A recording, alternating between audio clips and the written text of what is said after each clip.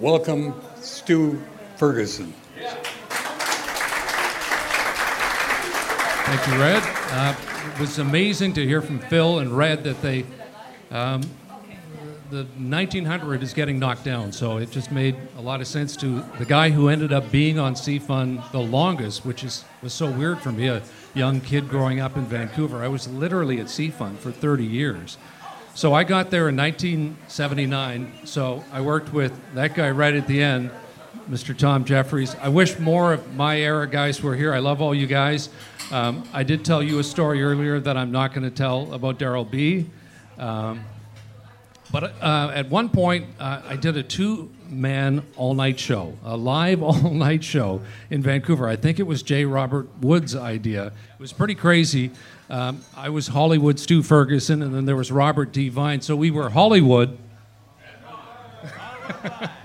He's over there in the corner. I should have mic'd him for that.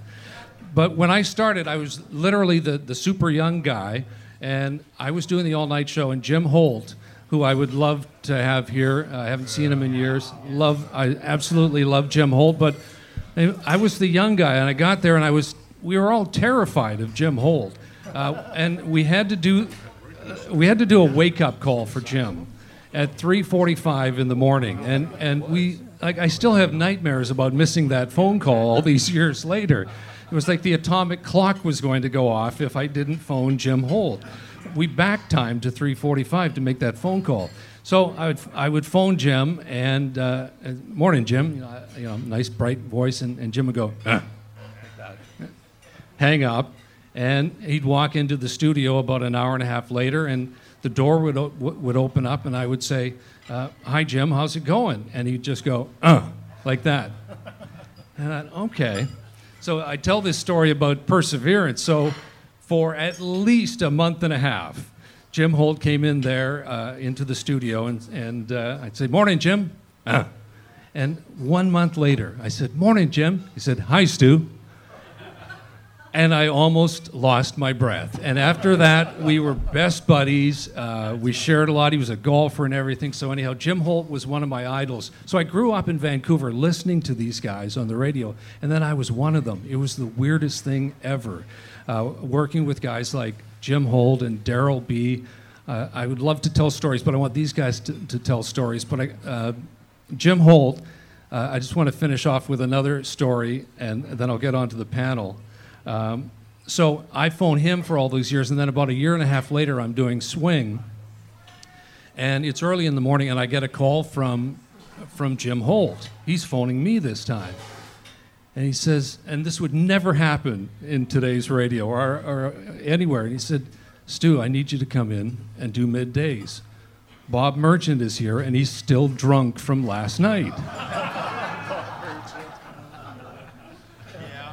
So I said, "Okay, Jim, I'm on my way." Came in, did the shift, and still to this day, he doesn't know I was at the same party.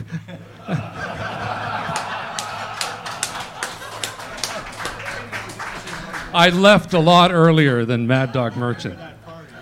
Anyhow, we've got a great panel. We've got Roy Hennessy and Doc Harris are going to share one microphone. Let's have a hand for those guys. Legends. It's all legends here.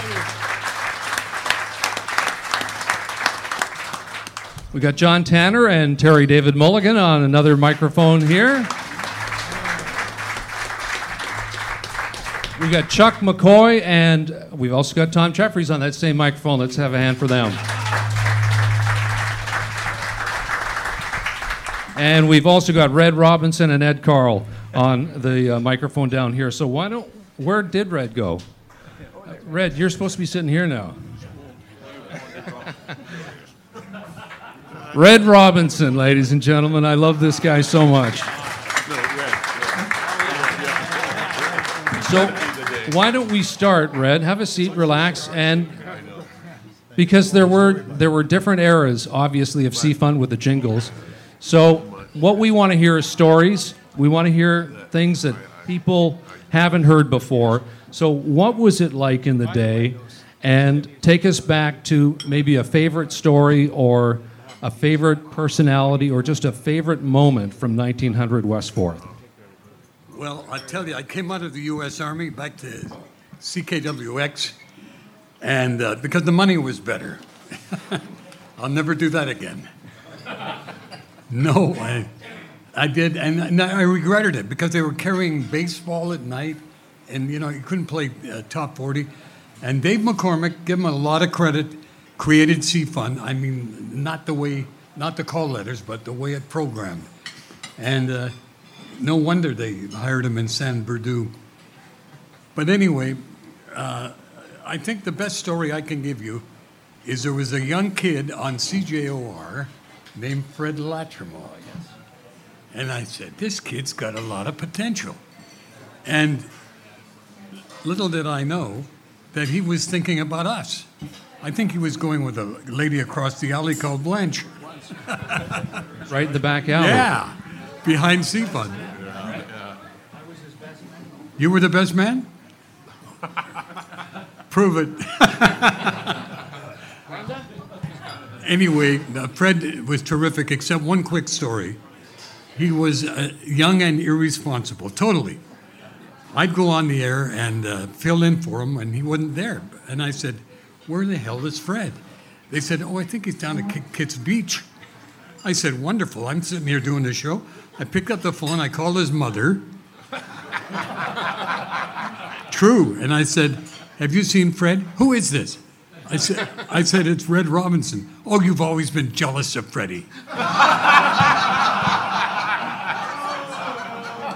I said, okay, ma'am, but do you know where he is? No, hangs up. So what I did is I opened the mic and I said, anyone at Kitts Beach seen Fred Latrimo? Tell him his radio show is on the air without him. And sure as hell, he showed up at the station, walked up from the beach 10 minutes later and did a show like he thought he'd rehearsed it. He was an amazing talent. He was the most talented guy I ever worked with. And I didn't know that tendency carried on because I ended up doing morning shows for him for so many years, and we had a term for it. We called it PVS, pre-vacation syndrome, because Fred would get sick before he was going on vacation. Ed Carl, tell us a favorite story from the C-Fun days. I'll take one from Red here for a minute because he started it really, and Fred was a character. There's no question about that, and as was Daryl B. My first job at C-Fun was the all-night guy, and when you're doing that show, you got to remember this is back before we had CDs, before we had any kind of recording equipment in your car. I mean, if you had an AM radio, you were in, because there were cars in those days that didn't even have an AM radio. So the good news of all of that was, of course, when I started there, I guess LG was really not on the scene yet. I think my friend here was polishing his microphone because he came on pretty quick after. But we started out, and I remember this, Red and I had a little shtick going with the Odeon theater chain because they had two drive-ins in the region in those days. Imagine that. One in Westminster, one in North Van. And the people at Odeon had contacted Red, and Red contacted me and said, we want to do a sock hop prior to in the summertime before the movie starts because you got to wait till it gets dark. And Red did North Van. I did New Westminster. We did that for a couple of years, I think. And one particular day, just a standout day that I can never forget, we were called to have a meeting with the people at Odeon, and Red and I were going over together. We left the station, and we left in my car. In those days, I had a 61 Pontiac convertible. It was a beautiful August day, and we roared over there, had our meeting. On the way back, we're going across the Lionsgate Bridge, and Red says, take the park exit, take the park exit. So we take the park exit, and we get into the park, and he reaches over, turns off the radio, and we're listening, and like you could hear C-Fun. And we drove all the way around the park, right until we got back out the other side, and you never missed a song, and you never had the radio on. So if you want to talk about an impact radio station in those days, boy, there's never been one like it, I can tell you, never. Beautiful. So CKLG and then LG were the big rivals. And I know in our era, me and Tom, we would hang out with the LG guys, but we were competitive, but we would hang out together. So, I mean, again, a kid grew up in Vancouver listening to the real Roy Hennessy on the radio and Doc Harris How about your perspective on being in radio at that time and the friendships or just your thoughts on CFUN in general from the day? Roy Hennessy. Well, first of all, thank you for keeping the knives away while I'm looking around and seeing the CFUN logo everywhere. I'm going, I don't think I'm in the right building.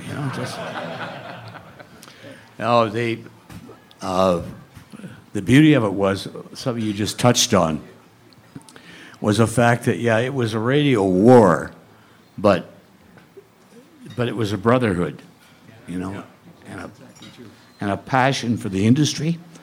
When Mr. McCoy came into CFUN, the Chucker and I, we had known each other. He went to work for CFUN and with Bob Wood, who was a dear, close, personal friend these days. Anyway, McCoy was there for, how long were you there? 4 years? 2? 4 or 5 years. Till McLaughlin cut the check.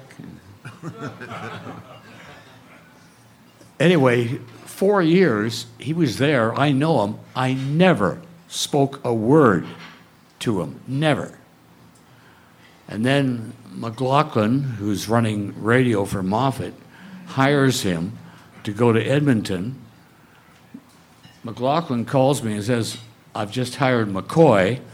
I hang up the phone, pick up the phone, it's McCoy.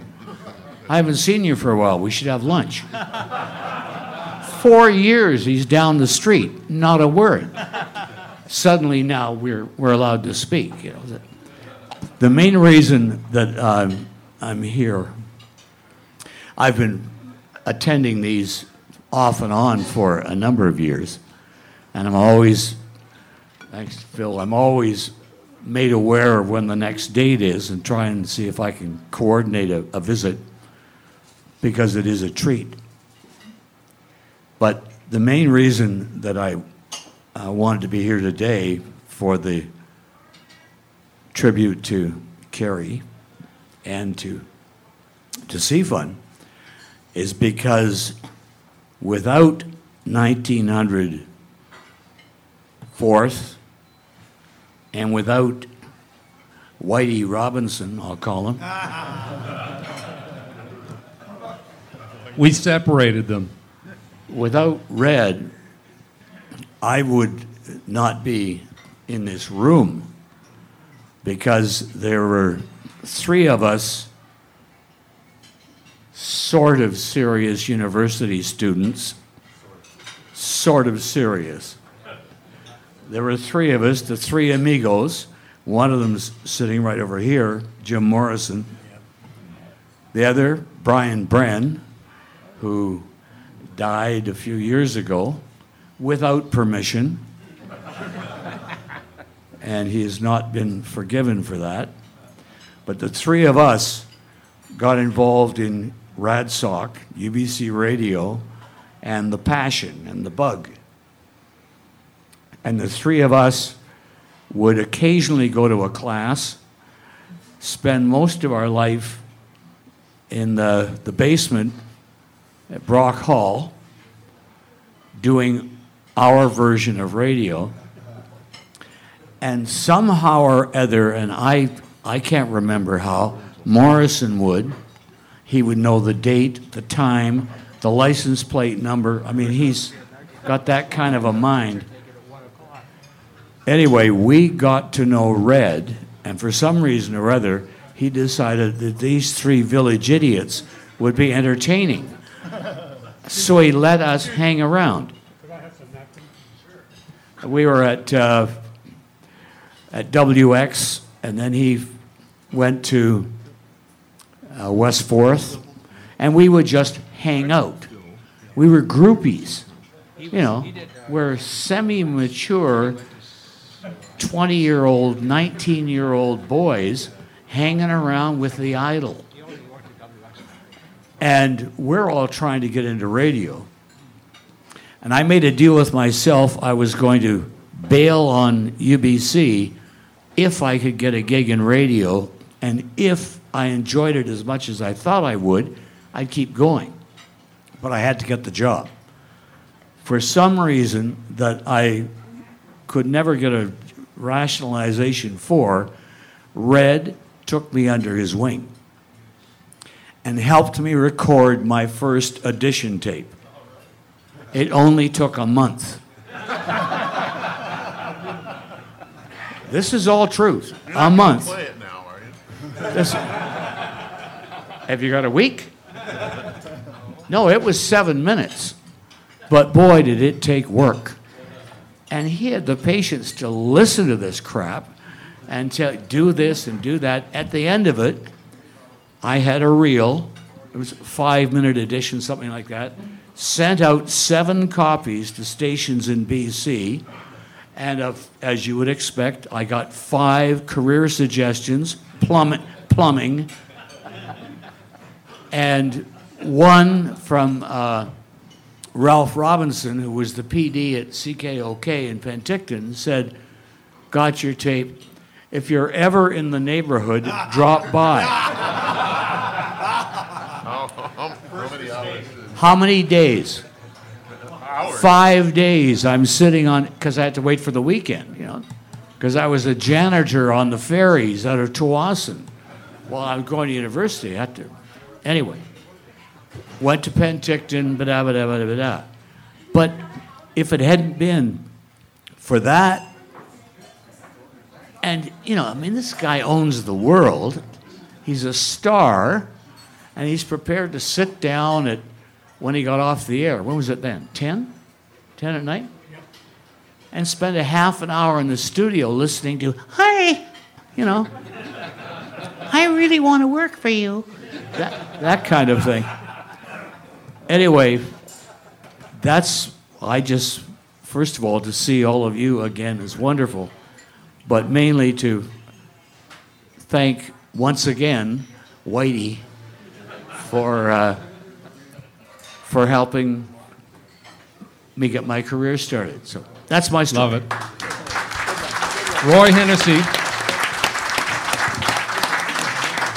Up next, a guy I worked with in his C-Fun incarnation. Listen to, do you remember the Fog Eaters back in the LG days? Doc Harris. Doc, a favorite memory? Thank you.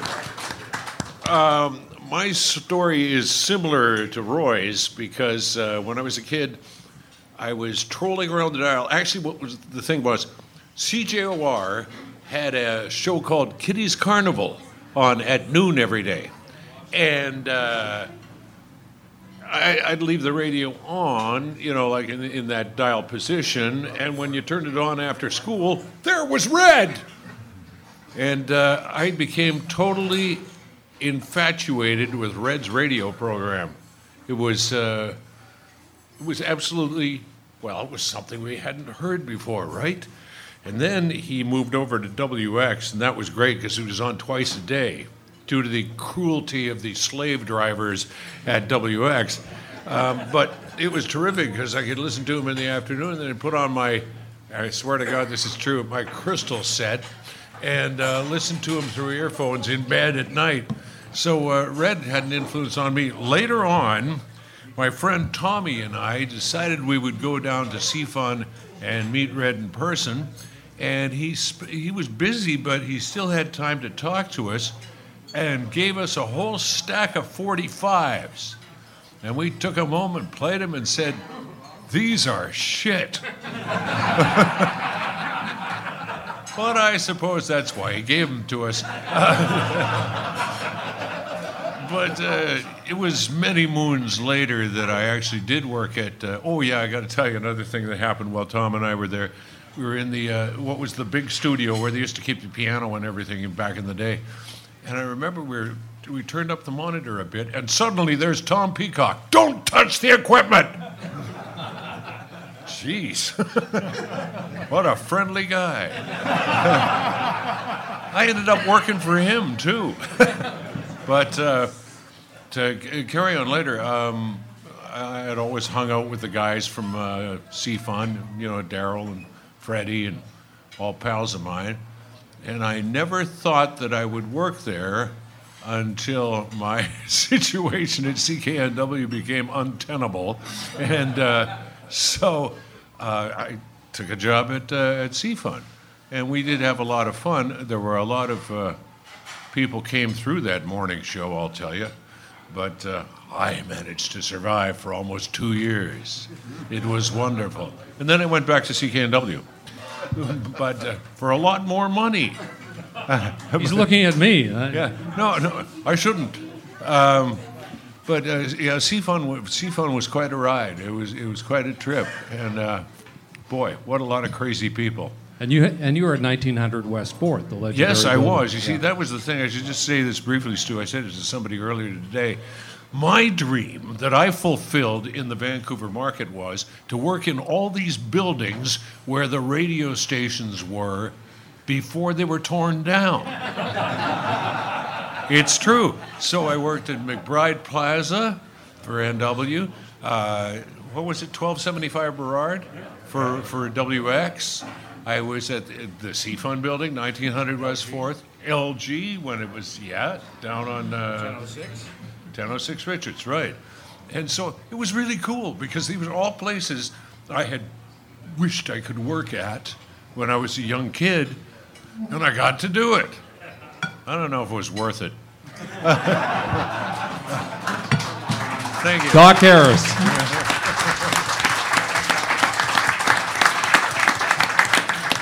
Jolly John Tanner, your thoughts on CFUN? I mean, you've got it right on your shirt. Love this guy. Oh, yeah. Well, it was the people that we were working with. I mean, yeah, we got to meet the artists, going to the concerts, getting backstage, but it was the actual people that you work with. Like, for instance, when I first started, actually Red offered me the job. There would be a job coming soon at CFUN as he was driving me to the Beatles concert in '64. To MC the show, but before we went there, we drove up to UBC's UBC gym, to UBC Memorial Hospital, and visited Fred. And there was Fred. The first time I met him, he was all yellow. He had jaundice. Hi, Fred. Nice to meet you. Sorry you can't introduce Dosan. Yes. So it was just the people there. Like, I remember walking in the CFUN library, and there was this beautiful blonde lady, blonde hair, and her name was Susan Paskovitz. And oh, hi. Well, I work here in the library helping out. One of the craziest people I worked with there was Mad Mel. Remember Mel? Hi, baby, how are you? Honk, honk, honk. Mad Mel is a nut. And he all started as a Sasquatch up on Grouse Mountain in this crazy scheme that Red and that worked out, where his brother and that would bring them down in the back of a truck in a cage, and he was the janitor, and then he eventually started there. Now, I just reconnected with Mad Mel. He lives in Brisbane, Australia. And he still looks the same pretty well, a few more wrinkles and stuff. And he's a member of a club of runners. He's a real runner. And the club is, you got to be under 60. And Mel has got to be older than me, and I'm late 70s. So he's like, yeah. And he's pulled their leg so far. He still runs with all these young people. He's on Facebook. And I think one of the most beautiful people there, persons there, was Al Jordan, who is our production manager. He was just a dream to work with. And later, I kept in touch with him over the years. He suffered from glaucoma, so I supplied him with his cannabis to help with the glaucoma. And, Shocking. But and so many people. I saw Daryl B. when he first came, and Terry David Mulligan when he drove in his hardtop Chevy, I think. It was kind of cream-colored, and we used to park with Carol Ann and the Beagles, Brunhilde, and all the other Beagles, yes. And we'd park over in the corner of the CFUN parking lot, which is underneath this building. It's still there, and sitting in his car, and we'd be toking up there like mad big clouds of smoke. I wonder if anybody will see us in here. But yeah, no, it was just the people that you work with, and over the years, and many of them are still here, and I just feel blessed to have known all these folks, and thank you, Red, for hiring me. I was just this hick guy from Kelowna working there. and all the people that we've lost over the years. One of the guys I missed the most, who I could ask questions about memories of things, was Mike Cleaver, who used to come to these and for many years. And it was such a shock when he left us, almost as much of a shock as when Glenn Livingston left us. But anyway, I'm just thankful that I'm alive and you guys are here and we can still converse. And thank you very much for letting me be a radio DJ in Vancouver. I loved it for all my years.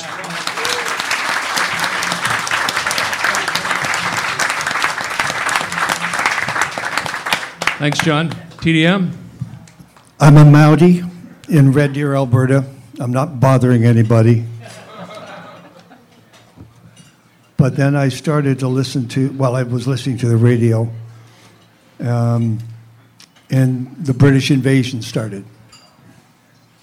And all of a sudden it was just, not just one new hit a day, it was 10 new hits a day. It was everything that the British invasion and what was going on radio. It was fantastic. And I was drawn to the station, and the guy at the station was Hal Weaver, and Hal made that first tape for me. Hal Weaver ended up, of course, at CKVN. And I started at CKRD and ended up in Calgary, got fired in Calgary, ended up in Regina, CJME and CKCK. And that's where I just decided if I was ever going to get back to Vancouver, I'd have to make noise out on the prairie. So I did the dumbest shit I could do, and it somehow worked because I got a tape to Red. I got the phone call in the newsroom at CKCK, and it was Red's voice. I went, "Oh, please, can I come home? Please, let me come home. No more winters here, okay? Let me just..." And so I arrived. This was the winter of 66. 67, June 1967, the summer of love. I drive up to 1900 4th Avenue. I was welcomed. It was fantastic. But on the streets, in clubs, in restaurants, in bars, because I had been a Mountie, and because this was the time of Cheech and Chong and Abe Stadenko, high levels of paranoia. John can tell you about that. Rooms would clear. Conversations would stop because surely I was an undercover member of the RCMP. Well, you definitely thought you were a narc, Terry. Oh, yeah. Oh, yes. That took a while to get around. Cheech and Chong didn't help. Anyway, what a station. Al Jordan. The voice of Al Jordan. The voice of Al Jordan. Weaver, Joel Atnikoff, Captain Midnight. I don't know that he was ever officially on staff, but he was there. That's all I cared about.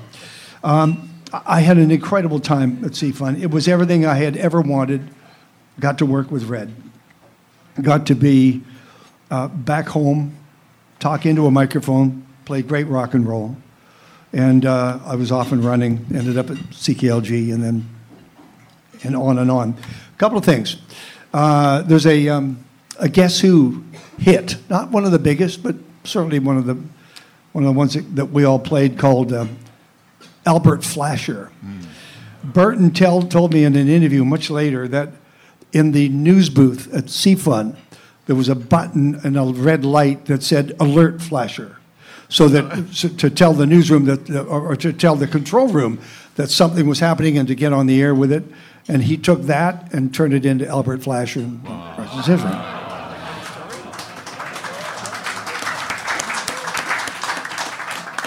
And one of the bummer things that I can remember distinctly was I was hosting the Festival Express in Calgary at McMahon Stadium because they canned it here. The city fathers wouldn't let it in. And Janis Joplin and I had become friends over the years, and we're sitting in the Calgary Stampeders dressing room drinking the bourbon that was required to do an interview with her. And there was a phone between us on the wall, and I picked it up and I dialed the newsroom and said, "Roll tape, I got Janis Joplin." And for 10 minutes, this was on a Saturday night, for 10 minutes, I won't give you the name, but for 10 minutes he tried and figured out, he came back and he said, I don't know how to run the tape. They never showed me how to run the tape. And that was the last time I saw Janice. She was dead 2 or 3 months later. It was, anyway, thank you for being here. And this is to Carrie Marshall. Thank you. And 2 things. My thanks to John Mackey for always writing about us, and to Dee Lippingwell for always shooting the shots. Thank you. Thanks, Terry. So I mentioned earlier that I started in '79, so I missed the Chuck McCoy era, and I just would have loved to be a part of that because I heard so much about it. And I know that Chuck was the absolute format guy, and I mean, C-Fun was like monstrously #1. Chuck McCoy. Thank you. Doc, I don't want to correct what you were saying, but you missed 2440 Ash, KISS, another building. Yeah, but Because we It's weren't still there standing. it wasn't an original Chuck. That was the new building. I know. But we worked there together for a day, I think. Yeah, for about 40 minutes. Actually, everybody's telling Fred stories, and there's so many of them, but the Doc Harris story that I can tell, when I came to KISS, Doc was doing the morning show, and I don't know if it was the first day I was there or the second day I was there, I fired him. I think it was. And Doc has, and still does have, a great sense of humor. And the next day in the Vancouver province, front page, picture of Doc Harris in color. Doc Harris no longer with KISS. It actually said kissed off. Yeah, that's right. And my phone rang, and it was Doc. And he said, "Did you see the province? The picture in color, call letters?" I said, yeah, I did. I saw that. Doc said, "We should have done this years ago." I want to thank Phil for inviting me to come. I haven't been to any one of these sessions, and it's a real pleasure. The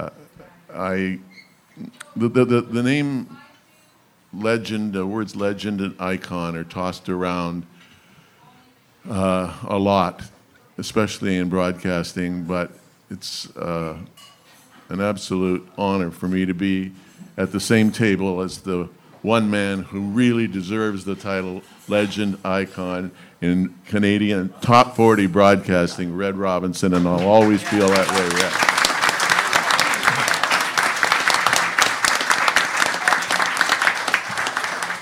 When my C-Fun story starts, when Chum bought the radio station, and it was CKVN.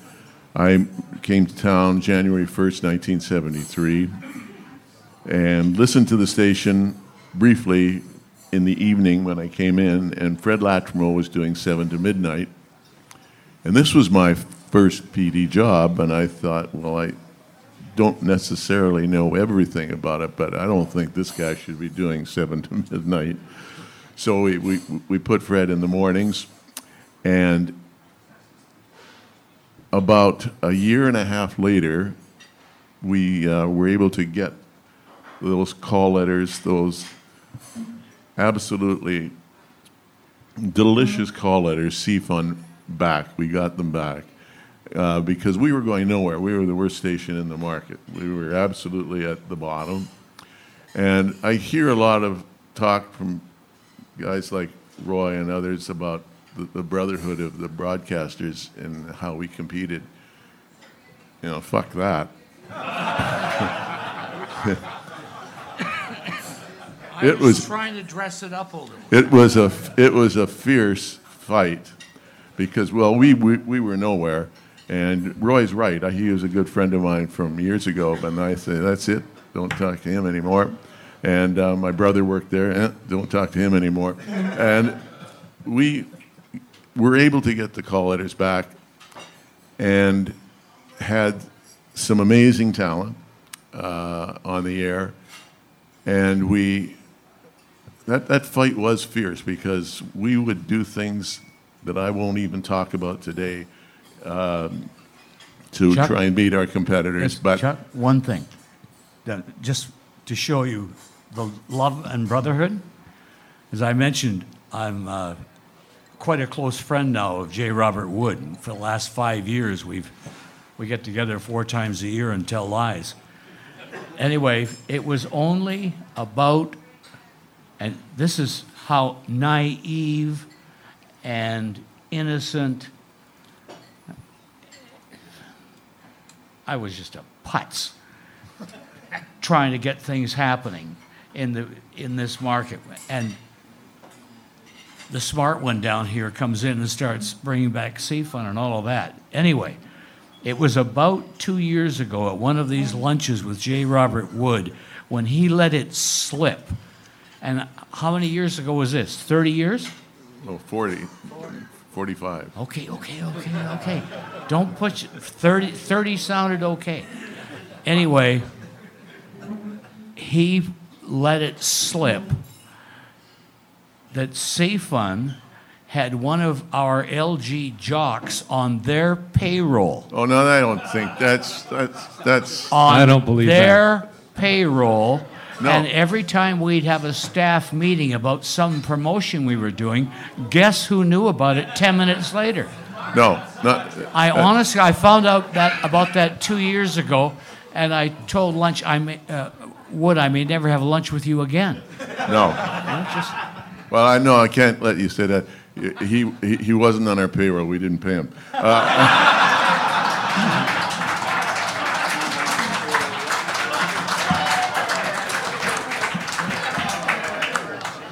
Funny thing is that person is still very active in Canadian broadcasting, and a name that most people would know. Most people would know because they listen to this person, but I'll never reveal that name.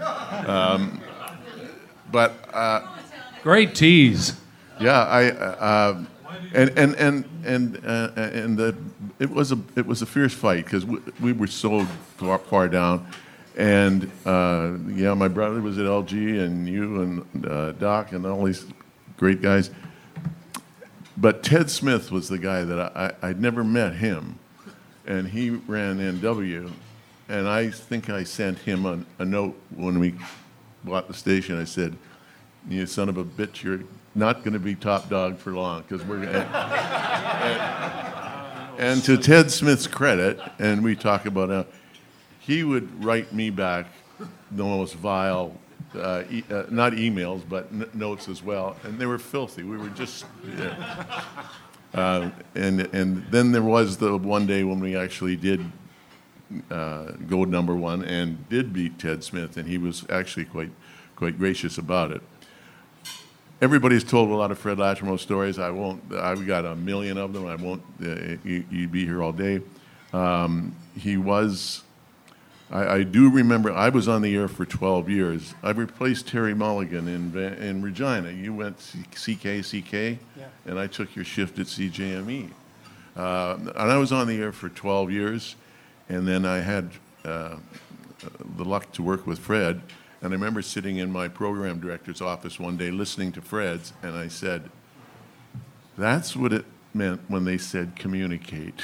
You know, I'd gone through my whole career on the air and never actually figured it out. And I listened to Fred, and that's when I learned what it was to communicate. I want to also mention Jim Holt.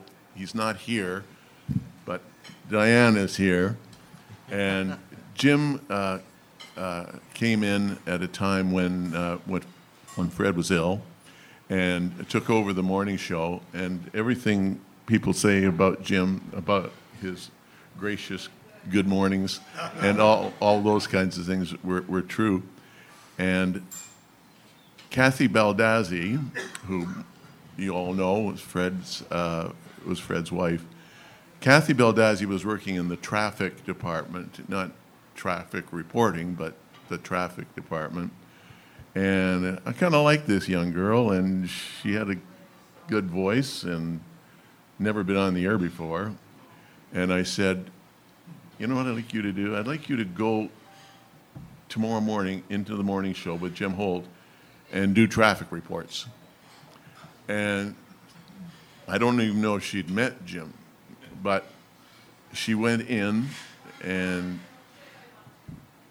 did the traffic reports for that morning, and I got her in my office and said, Kathy, how did it go when you walked in and told Jimmy you were going to do traffic reports?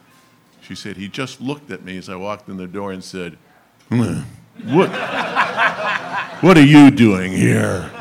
And that's how Kathy's career started with Jim Holt. What are you doing here?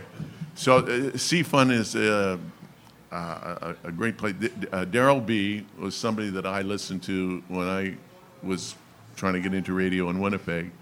And I learned so much from him, listening to him. And then I ended up working with him briefly in Winnipeg. And one of the great moments of my career was I had a chance to hire Daryl B. I think all of us that worked with Daryl to this day still miss him a lot. He was just such a perfectionist in his work and his job. And I think Nabs put in a long-distance phone line when he was sick at the end, so that anybody could call Daryl. And so we still talked regularly. And I got to talk to him the night actually before he passed away. And there's a lesson there for me and for everybody is if there's people that you haven't seen for a while. Diana or somebody mentioned Louis Potvin, who passed away, the Mountain FM. Louis was actually my father-in-law in one of my marriages, and I went up to see Louis 3 years ago. He was 93. I thought, you got to go and see some of these people because, the next time they're going to be reading somebody's name up there, and it's somebody that you could have seen. And I was in Phoenix. That's why I was living in Phoenix, and Fred was living in Phoenix. And I hadn't really connected with him, and I thought, let's have lunch, And we had lunch, and sadly, 2 weeks later, he was gone. So take the opportunity. I guess that's what we're doing here today. There's no teenagers in this room. And again, Phil, thanks for inviting me here. And thanks to all the CFUN and even the LG guys.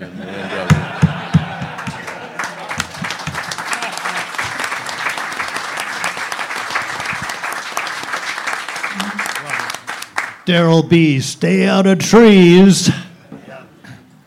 John Tanner, pennies for prunes. I'm a sort of a hybrid, I guess. I was one of the people that was at CKVN. I started there in 1972. I had been fired at CKPG in Prince George. I was doing the all-night show. And you got to be a pretty bad radio announcer to get fired at a radio station when your main audience is trees. I lucked out. Don Ramsden was working at CKVN and News, and a friend of mine from Victoria. He said, why don't you make an audition tape? I said, are you kidding? I was starving to death working at Kelly's in New Westminster. I made an audition tape on a Sunday night, and about Tuesday morning, the phone rang at our house, and it was a guy named Simon Ginsberg. He was the program director at CKVN. We had about, I guess, 9 listeners, if you count his family.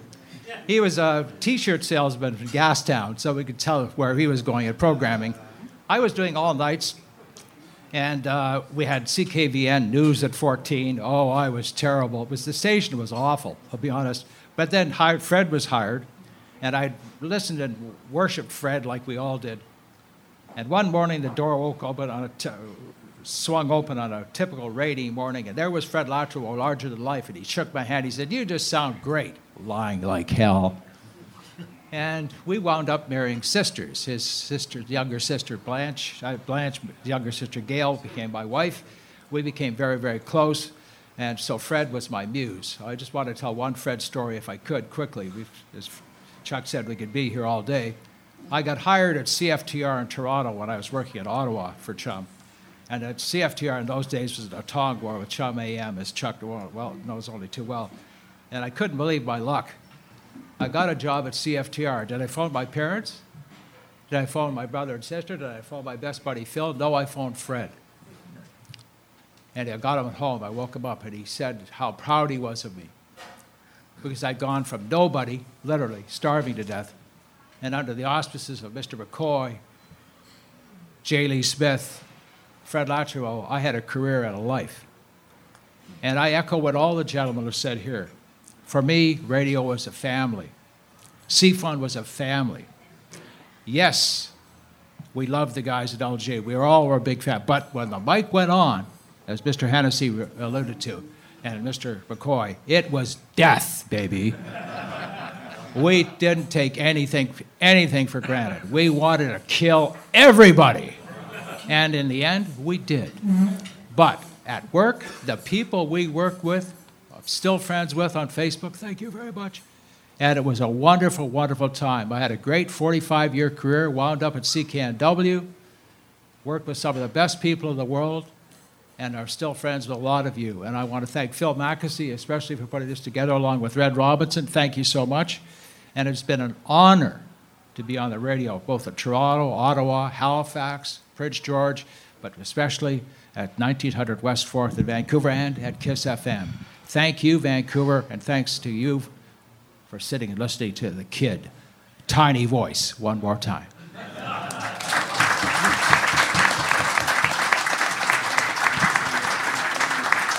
Thanks, Tom Jeffries. And one final Fred Latromo story.